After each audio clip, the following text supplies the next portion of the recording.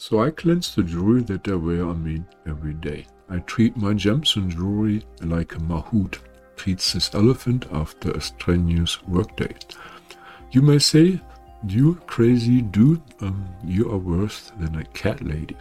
No, this is 1D consciousness, rocks. Do not anthropomorphize them. Well, these 1D life forms are overshadowed by angelic forces, and the universe always responds to love. So every time I take a shower or bath, my jewelry takes a bath on the divine symbol, with links and an explanation video in the comments.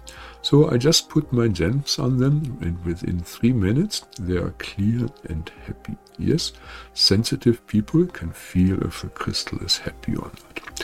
So please share in the comments, how you clear your jewelry.